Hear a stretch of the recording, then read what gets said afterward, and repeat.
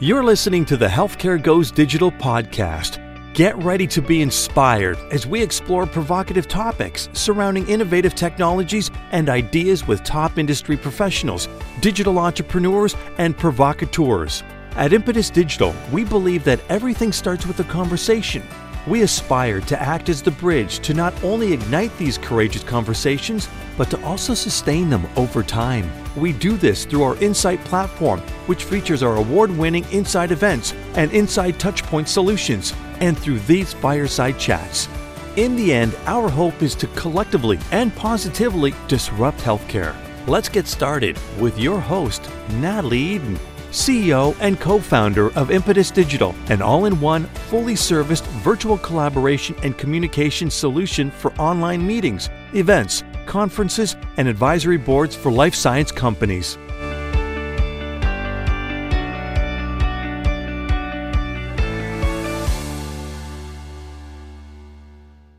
Hi, everyone. My name is Natalie Eden. I'm the CEO and co-founder with Impetus Digital. At Impetus Digital, we have built some of the best-in-class asynchronous and synchronous virtual collaboration and communication tools. We have worked with pharmaceutical companies for the last 14 years to help them with everything from internal brand planning and strategy planning to virtual advisory boards to online medical education. But what's really important is that we actually work with pharma companies and having a series of these touch points with payers, physicians, allied healthcare providers, and even patients, working with them through a series of touch points to help them move strategies forward, plans, ideas, how to collaborate and work with people like we're going to be talking to today. So check it out if you're interested in looking at that. But more importantly at Impetus, we really believe that everything starts with a conversation. And from these big, hairy, audacious conversations with some of the leading edge thinkers, some of the digital provocateurs, and some of the healthcare thought leaders, we can all work together to collectively and positively disrupt healthcare. So I'm super thrilled to having one of these healthcare thought leaders at the table with me today. This is actually Anthony Capone. He's the president of DocGo.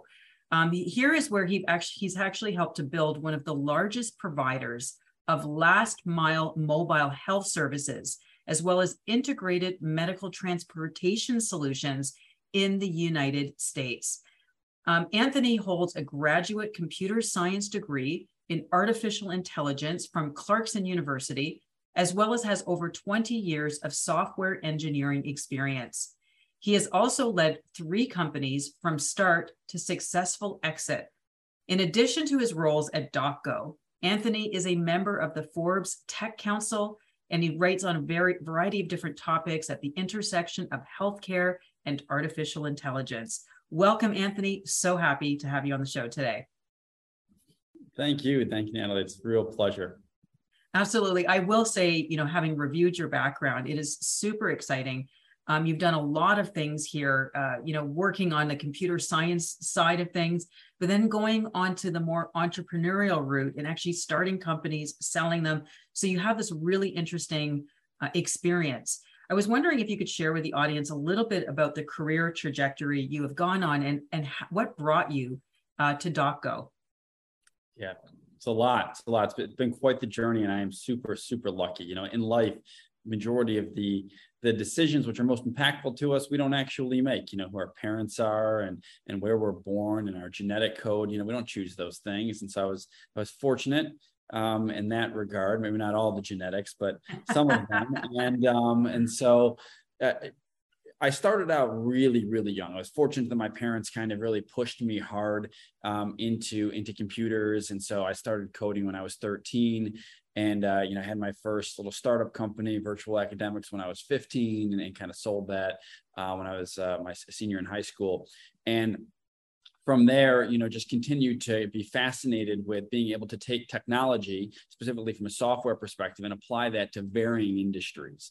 I always kind of worked in a different industry, started out, in the educational software space for kind of classroom management, and then evolved from there into manufacturing software that was really more of like BIOS level machine type programming. And then from there, evolving into tertiary education software. And then, I was fortunate to be part of Constant Contact, which is probably one of the nation's largest email marketing companies. And then the last company before going to .go is where I was running a kind of a quant fund out of Switzerland. I was really applying, AI and software to being able to make kind of algorithmic choices in the publicly traded markets. Nothing against the financial services industry, but I think I became a little bit burnt out at finding just a few more basis points in someone's portfolio, and really wanted to take all of those wonderful skills that were given to me, all of the history that had got me to that point of being able to provide value in a certain very, very niche area, and apply that to something that was perhaps a bit more beneficial to society. And that's where I kind of came in contact with Stan Waszowski, our CEO and founder. And we kind of linked up together and looked at this industry of healthcare. Specifically, originally was around emergency medical services in the ambulance industry, and saying, okay, how can we leverage technology to deliver both better patient outcomes, but actually, in an industry that usually the companies don't make any money, being able to make money so that we can then invest that into training, higher equipment, innovative ideas. And that's kind of where we built the company. Now, Transport today is a smaller subset, but that's kind of how we built the company originally about 6.5 years ago, to where we are today. Beautiful. So tell us a little bit about what .go is. I love talking about .go. Few things get me going more. So .go today is probably the nation's, probably one of, if not the nation's largest fully mobile medical provider. Mobile medical meaning that we deliver care with an innovative model of both clinical care delivery and our model of being able to be on site. And when I say on site, I mean delivering care outside of the fixed four walls of a traditional healthcare institution. That could be in your home. That could be in a homeless shelter. That could be in an office for employer healthcare, or that could be in the back of one of our mobile urgent care buses. If you think about it, it's like a cutaway school bus that's been converted into a primary and urgent care clinic. It can be in any of those settings, but we deliver care in an innovative model that creates increased accessibility. And we believe that the key towards both reducing cost and ensuring compliance, so the urgent care side to try and keep people out of the emergency rooms, and the preventative primary care side to make sure that people are compliant with their treatment protocols relative to their chronic conditions. In both circumstances, the most critical element of success is accessibility. And so if we can go to them, wherever them is, it could be on the side of the street for a unsheltered homeless individual, it could be in someone's home, or it could be at someone's employer. But wherever it might be, wherever they need is where we go. Wow, that sounds absolutely amazing. I want to kind of unpack some of this because there's a lot there. You said that this company was started 6.5 years ago. There was obviously a problem that you were trying to solve. Enter COVID-19, an entire pandemic that really turned the world upside down and made healthcare highly disruptible. Tell us a little bit about the trajectory or the course or any pivoting that .go had to do in order to meet the issues that started happening at the time of the pandemic. Yeah, I'd like to think that .go is probably one of the most agile companies that are out there. We're here with a very strict mandate to provide value in the area of healthcare to society, and that's very broad. And so as we see opportunities where we can do that better, we move and we pivot. Right at the start of the pandemic, because elective procedures were being paused, suspended at various different health systems, our actual transport business started to decrease significantly because a lot of what we did was discharges from these hospitals, and they had low censuses, and it was more increase in some of our emergency business, but decrease in the non-emergency, which is a larger percentage. So faced with this kind of existential crisis of, are we going to shrink as a company and just accept the reality? We said, wait a second, we are in a healthcare pandemic, a crisis, and we have thousands of healthcare providers. just because the single thing that they were initially trained to do for transport is not what is needed right this moment. For sure, something in healthcare is needed that they can do. And then that's where we started to really adapt and say, what more can our EMTs and our paramedics do? And then it continued to expand and expand. And that's when we formed our clinical practice group. Our clinical practice group is where we have all of our physicians, and we operate under a physician's license. We bring all of our providers under that license, our LPNs and our RNs and our PAs and our NPs. We started to build out that division because through the pandemic and now post-pandemic, there are two key differences that occurred, which have really driven DocGo's trajectory. The first one is, and I think everybody is well aware of this, is that society has become significantly more expectant of virtual healthcare solutions and even solutions that don't make them leave their house, whether that is virtual or physical. So that's one cultural change that has happened in such a dramatic way. But virtual care only goes so far. If somebody calls you, if you go on a telehealth visit and you speak to to a doctor and or a nurse, and they tell you, oh, well, you have high blood pressure, I want to titrate your meds, or I want to give you a prescription for high blood pressure. The standard protocol in most cases is that you need to then have you might need to have an EKG, blood pressure reading. You should probably have labs to determine whether or not, what your liver function is. Those are things that are standard. Well, if I already have to go in and go to a clinic, what was the purpose of trying to save time by doing the virtual visit? So virtual only goes so far. It can't really diagnose, can't do point of care testing. It's really just video and audio, and that's very limiting.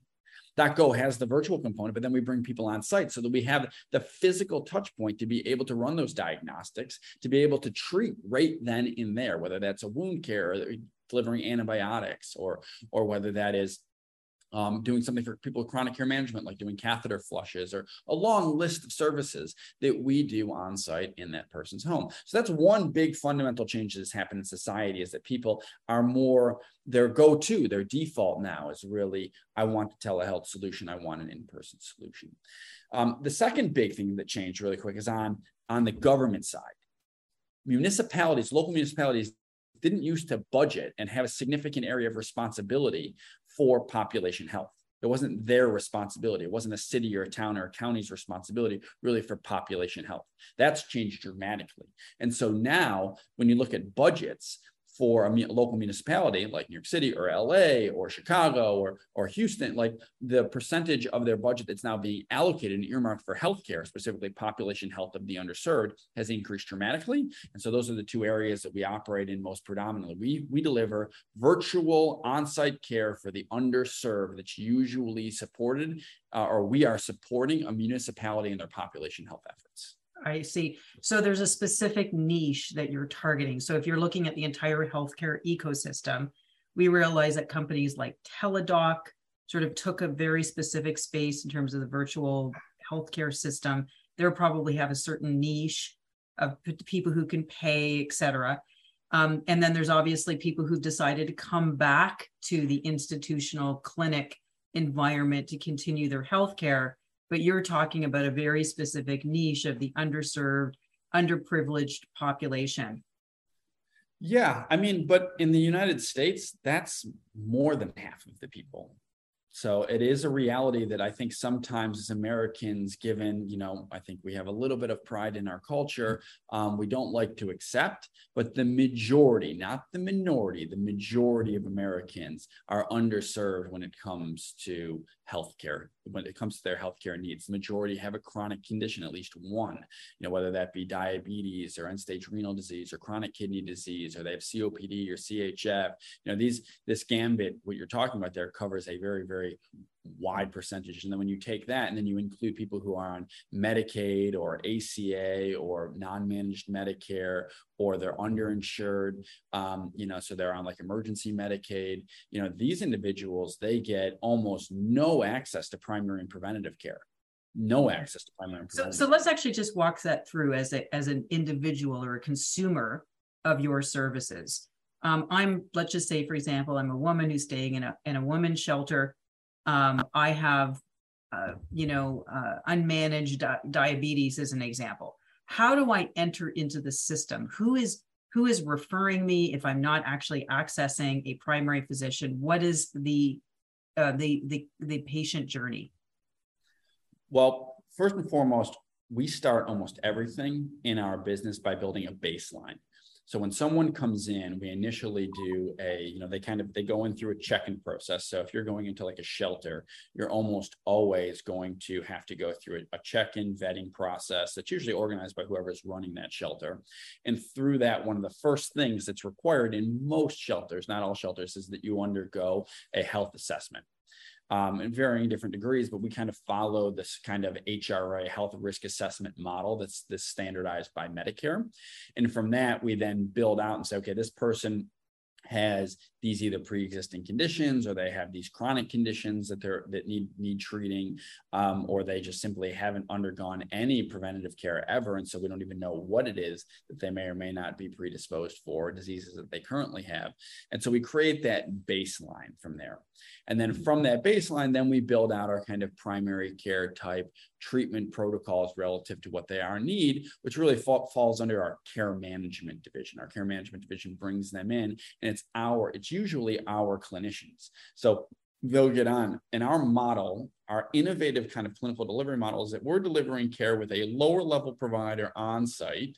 It could be like an LPN or an RN with an APP, which is like a PA or an NP, physician assistant, or a nurse practitioner, that is remotely supervising the entire clinical encounter.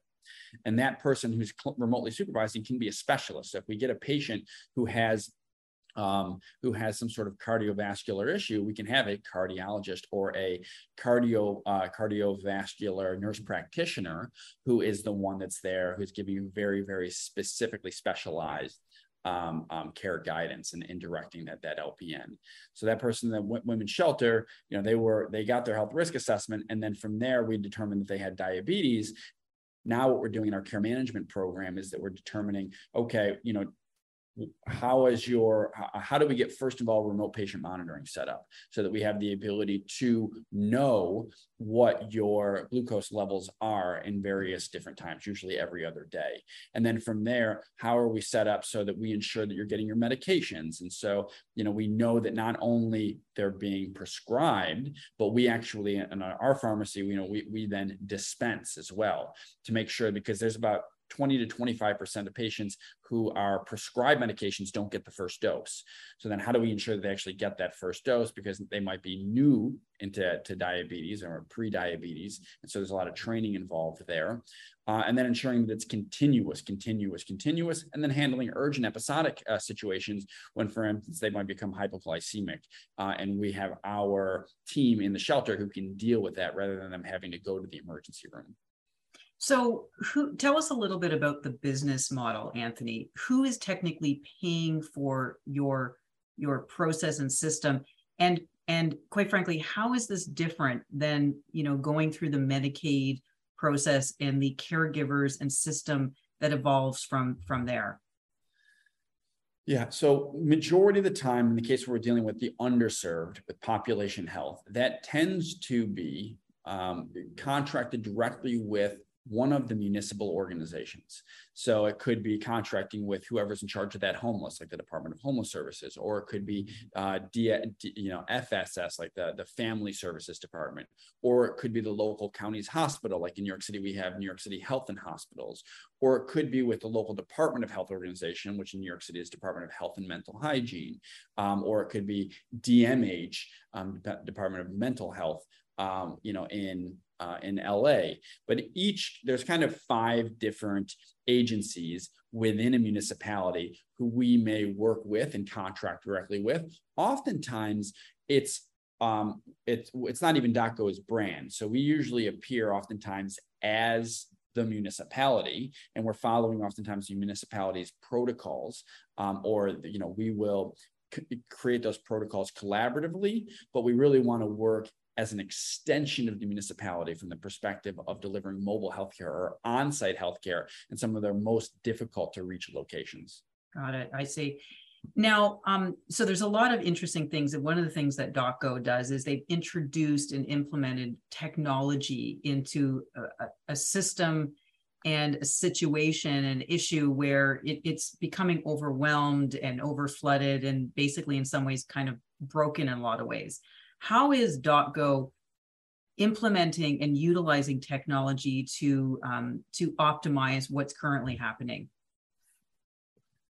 A lot of ways. First thing comes down to utilization. We built the company originally on utilization. The reason why most ambulance companies, when you get in, tend not to make any money is because of low utilization.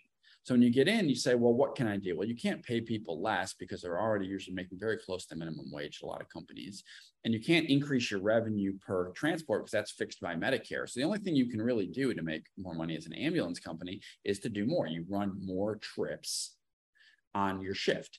Well, we built out our own software. It's called Dara, which entirely focuses on utilization. It's routing optimization. It really leverages that AI. It was kind of the intellectual reason, I guess, that I joined the company, was that I had the ability to apply my academic training to a very practical circumstance of how do we have the ability to make sure the ambulances are running. Well, fast forward a few years to when we got into the mobile health division, that applies just the same way. How can we utilize our clinical resources in the most efficient way possible so that we can scale as quickly as possible, but also we can keep costs at a very, very low, at a very, very reasonable rate? Because keep in mind, oftentimes you might be dealing with like a Medicaid level reimbursement, which is very low. And the reason why Medicaid patients get such poor service is because the reimbursement rates are so low. So it's not worth it for most providers.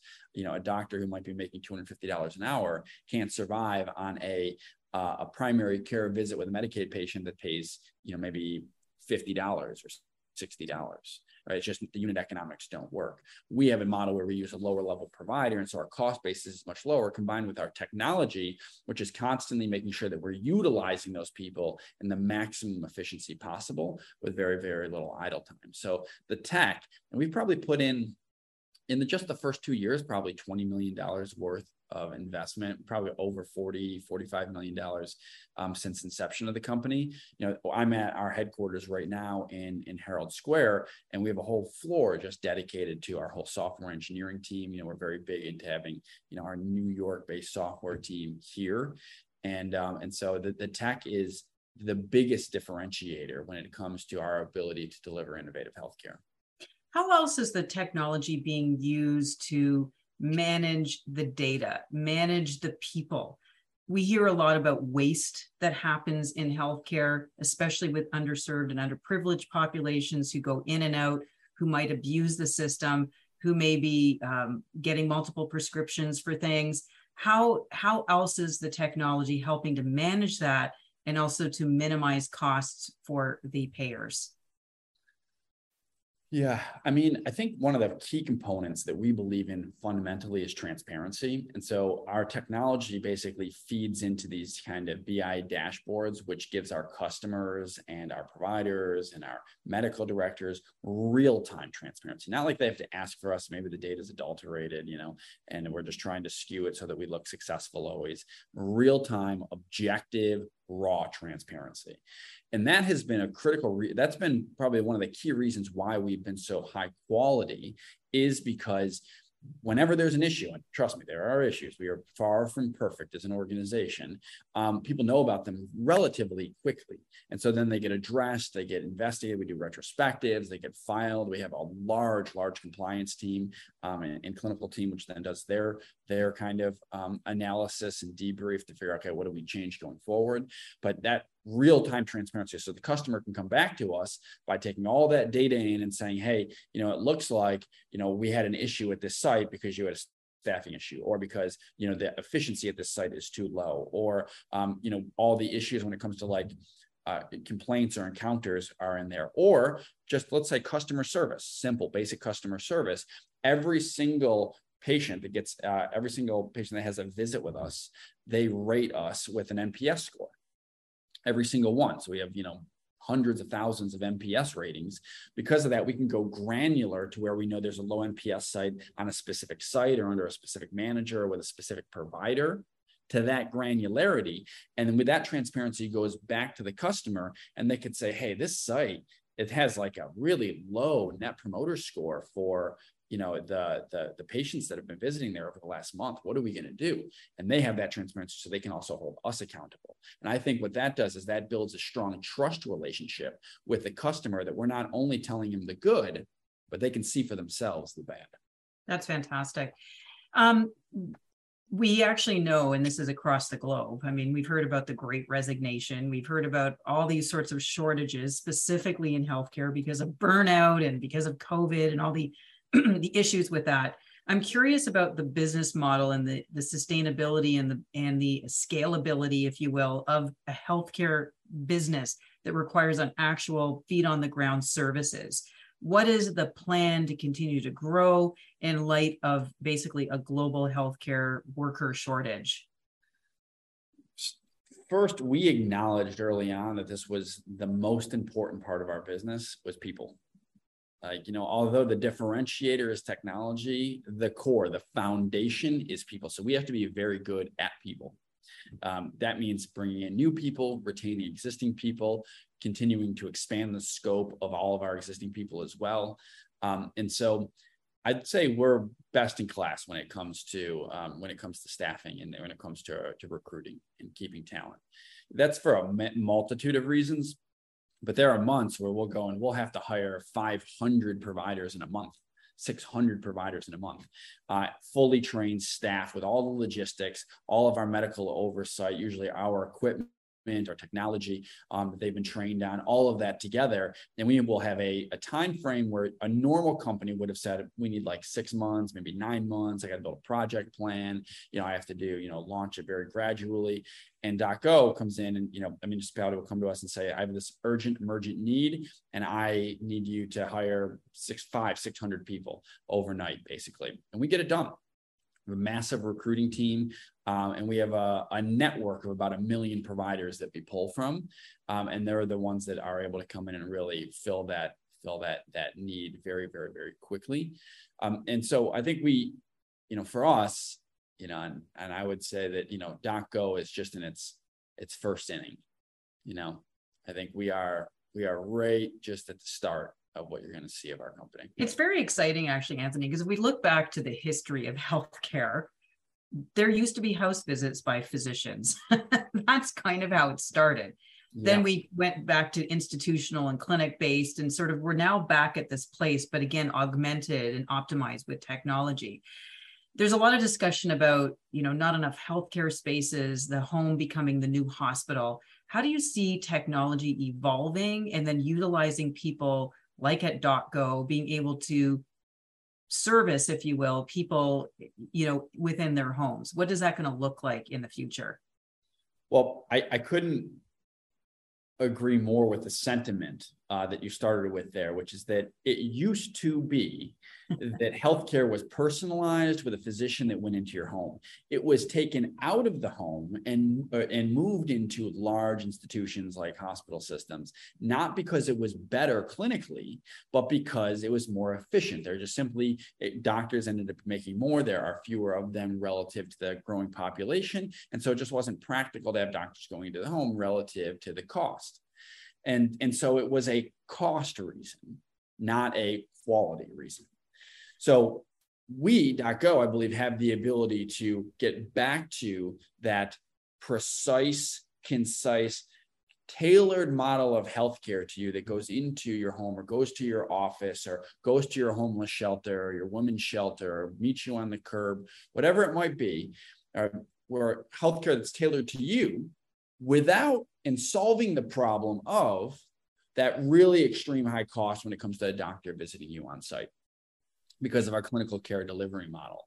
And so, when we look at we're actually kind of going back in time, if you will, to the way healthcare was originally developed, but now we're layering on this technology, which allows for not only all that real-time transparency and the routing and efficiency, but when our lower level clinician is physically on site, they have a large iPad Pro that's connected, that is connected then live with all of our remote diagnostic equipment that has high resolution medical grade cameras that are looking in your ears, looking in your throat, looking in your eyes, looking at your skin. They have with them all of the diagnostics for doing all of your EKG as an example. They can do point of care tests that get read back there. Like, let's say you call us and say, oh, my child has a throat irritation. We show up, the physician assistant tells our LPN, I need you to take the camera with the throat depressor or the tongue depressor and look down the back of the throat.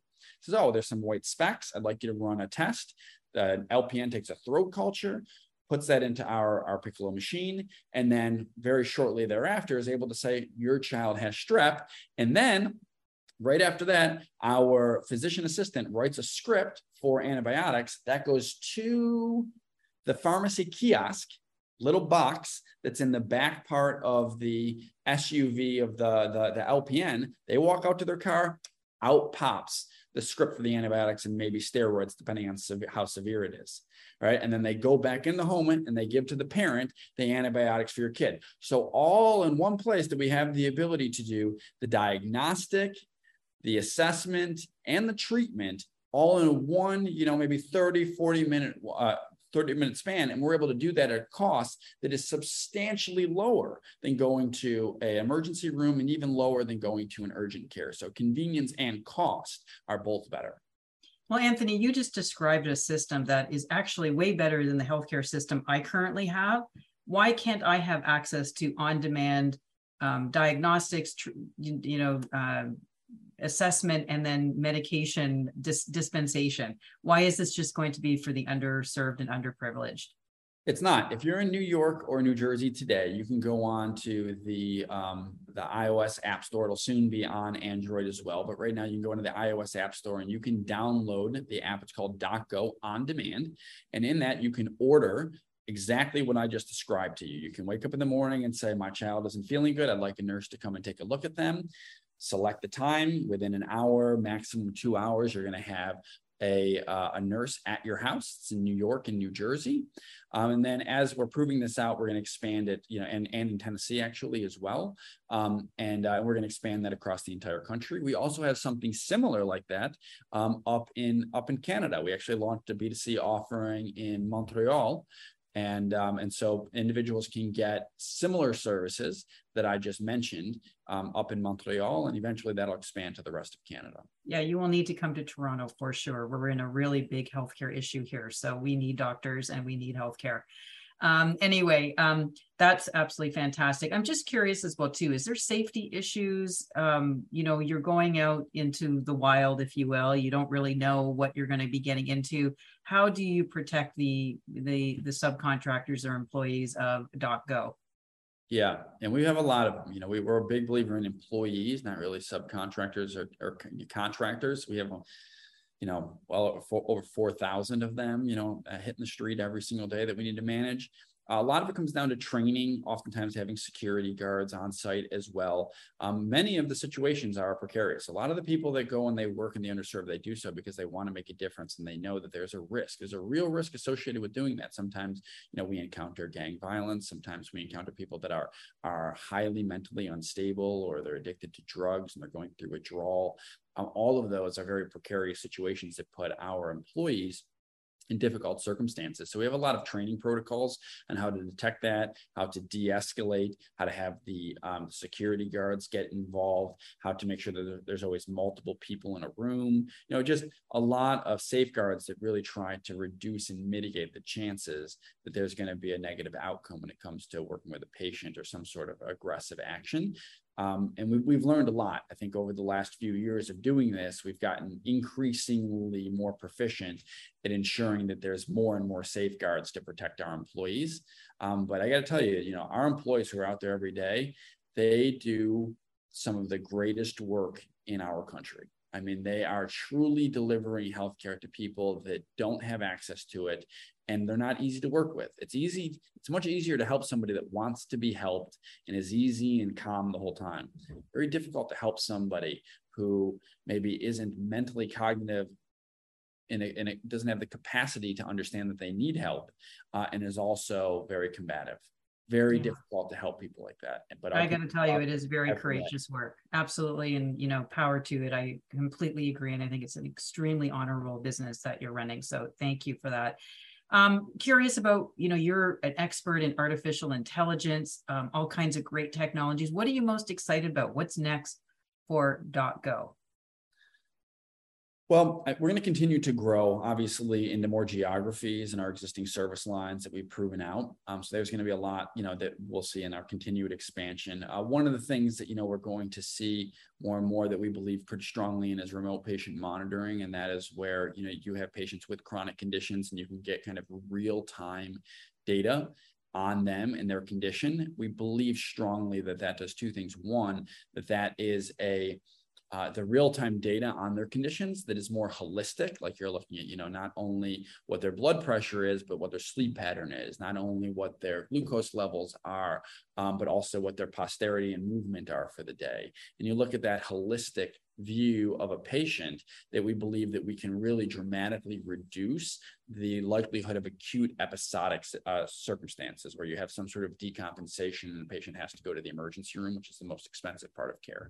So that's one angle on RPM, which I think is so interesting. The second is that it really is the catalyst to trigger all of our other services, whether that's the primary preventative services where we have to go and do more preventative care for that person because we just realized they're starting to progress into a disease, or on all of our acute episodic services, as I mentioned. But all of our services across the board can really be utilized best when they are informed by data, and that RPM is what gives us the real-time data to be able to understand the patient, and then to use our AI to be able to do predictive analytics for trying to determine what patients have highest likelihoods of negative outcomes. Fantastic. Wow. Phenomenal.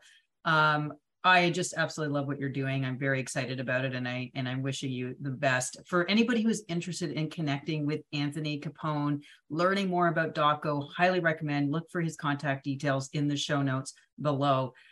These are the kinds of things that we actually talk about in the Impetus Digital when we work with providers, patients, physicians, companies like DocGo, when we work together collaboratively, asynchronously and synchronously to devise plans to recreate customer journeys very similar to what DocGo has created, is how do we scale this? How do we start talking? How does pharma get involved, especially with the idea of immediate dissemination of medication? So lots of cool things.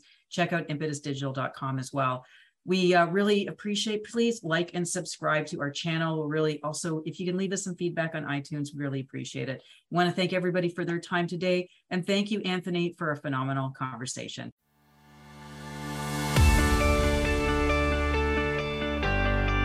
Thank you for listening to this Healthcare Goes Digital podcast. Impetus Digital are the business-to-business virtual engagement experts and provide immersive virtual collaboration and communication solutions for advisory boards, medical education meetings, events, conferences, and projects worldwide, all delivered with our award-winning white glove service. Visit us at impetusdigital.com or book a demo at meetwithimpetus.com to find out more, and visit us on our LinkedIn, Twitter, and YouTube channel to see other inspiring conversations for you to share with your network.